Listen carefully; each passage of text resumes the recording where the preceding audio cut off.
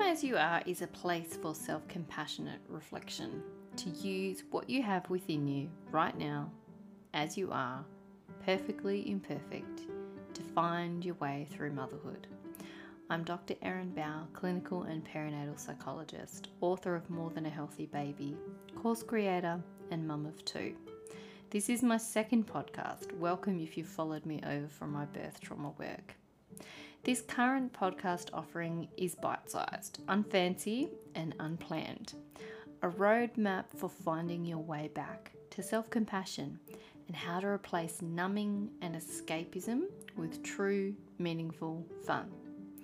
I talk about motherhood as an identity and an institution, perinatal mental health and patriarchy, parental burnout and numbing.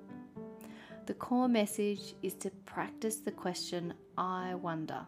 Instead of judging ourselves and engaging in comparisonitis, we simply ask ourselves, I wonder. I wonder.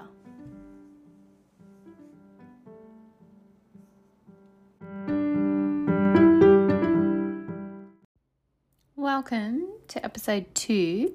I thought I would spend a little bit of time talking about a couple of terms that I've started using in my work recently, and ones that I've actually found quite helpful in trying to navigate the whole burnout depletion thing.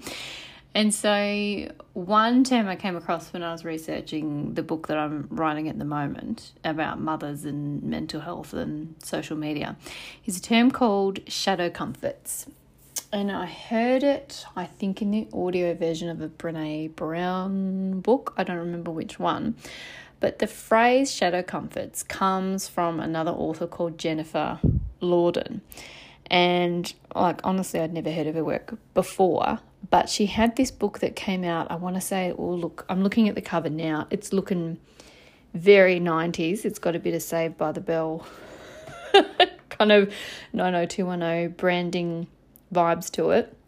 And she has this book called The Woman's Comfort Book, which might sound a bit bleh, but it's actually, I kind of wish I'd discovered this years ago when I was working with people who engaged in self-harm and had borderline personality disorder, and even just people struggling in that space of what to do to soothe yourself. It could definitely be rebranded and get re-released, but it's basically this big long list of ideas for, I guess you could kind of call it on the surface level, self-care strategies, hobbies, things to do with your time to make yourself feel better.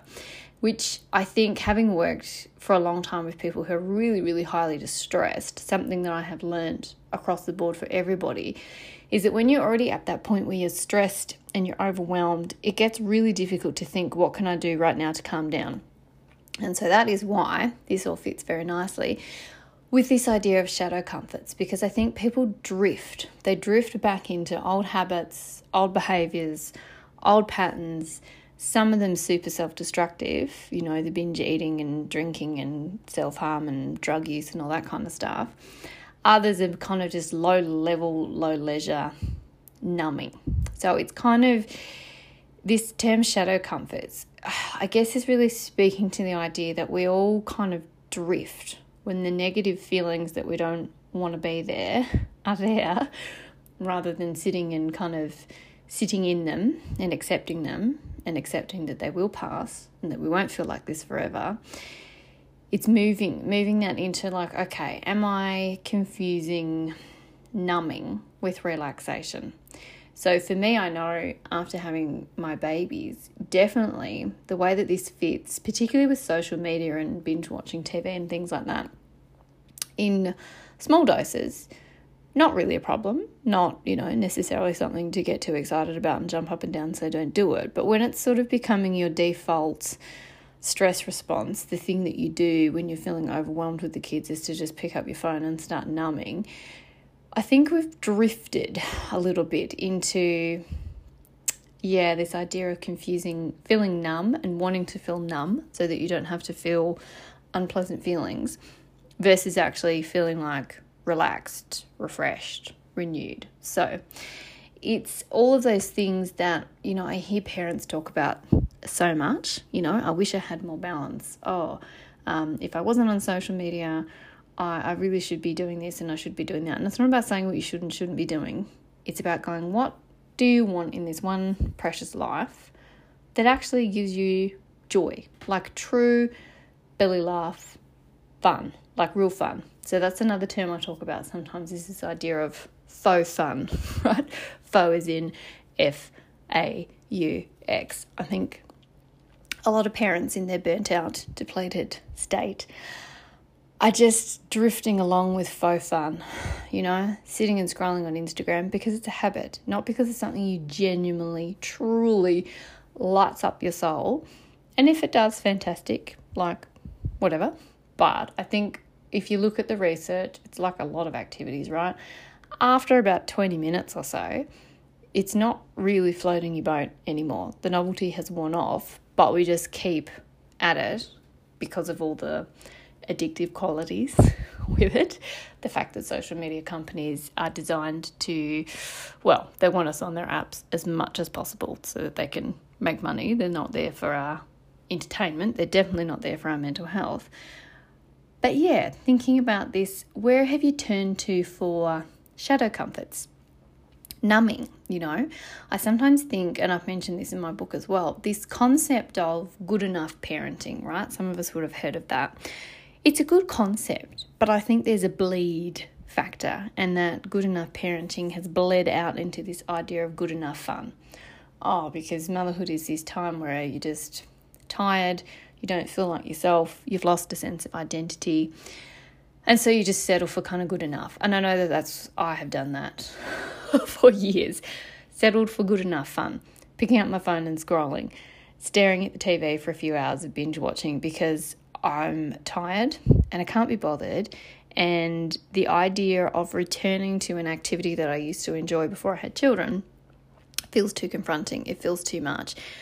And yet, like any new behaviour, it starts with just small, teeny, tiny steps. So replacing some of those shadow comforts. Like, there is a theory, which I used on myself, which is if you can read on your phone, you can read a book. And after I finished my PhD, like anyone who knows me will know, don't recommend books to me. Don't talk about reading because it just used to fill me with so much anxiety. It's probably one of the reasons ultimately I didn't end up studying cinema, because it just, doing a PhD ruined reading for me. Like being able to read for pleasure and not absorb every single little micro detail, take notes, check references. It just wrecked it for the longest time. And it's only now with a really kind of really nerdy, but this is what I needed, a kind of structured plan to go, all right, I'm going to read a paragraph and then another one, and then I'll read a page.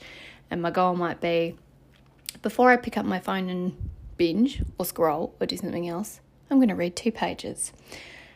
And you just build the building bricks along that way. So when I talk shadow comforts in this podcast and some of my other work that I'm doing in this area, that's what I mean. It's the turning to the things that's the numbing and going, this isn't actually what I want to be doing with my time. Like if you actually sat there, again, in self-compassion, in non-judgment, but thinking to yourself, is this actually what I want to be spending my time doing?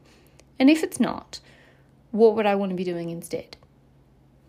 And for some people, that's a really, really, really confronting question. And that's some of what I'm hoping to explore in this podcast. What would you be doing if you were actually living life the way you wanted to, if you felt like yourself, outside of someone's mother, outside of a worker, outside of someone's partner? And you might not know the answer to that, and that's okay. This is an opportunity to test drive a few things. I have started courses, started hobbies, revisited courses. I think for me, a huge place that was a good place to return to as a base was thinking, well, what did you enjoy when you're about 15, 16, or even younger? Find your kind of spot back in your memory where you go, this is what I remember doing with my time. For me, it was journaling, writing, playing music, doing art. Those were the kind of activities I kept returning to again and again and again. And whilst I'm not quite at the stage where I've got a full canvas out and all my paints and off I go painting romantically in the garden, it's starting really, really, really small. journaling and colouring a few things in, doing a few really crappy drawings every now and then, instead of binge watching and instead of scrolling. Simple can be confronting, but that's what I'd encourage you to think about. Where in your life have you fallen into numbing instead of actually relaxing? Can you tell the difference? How would you know the difference? Point to ponder for this week.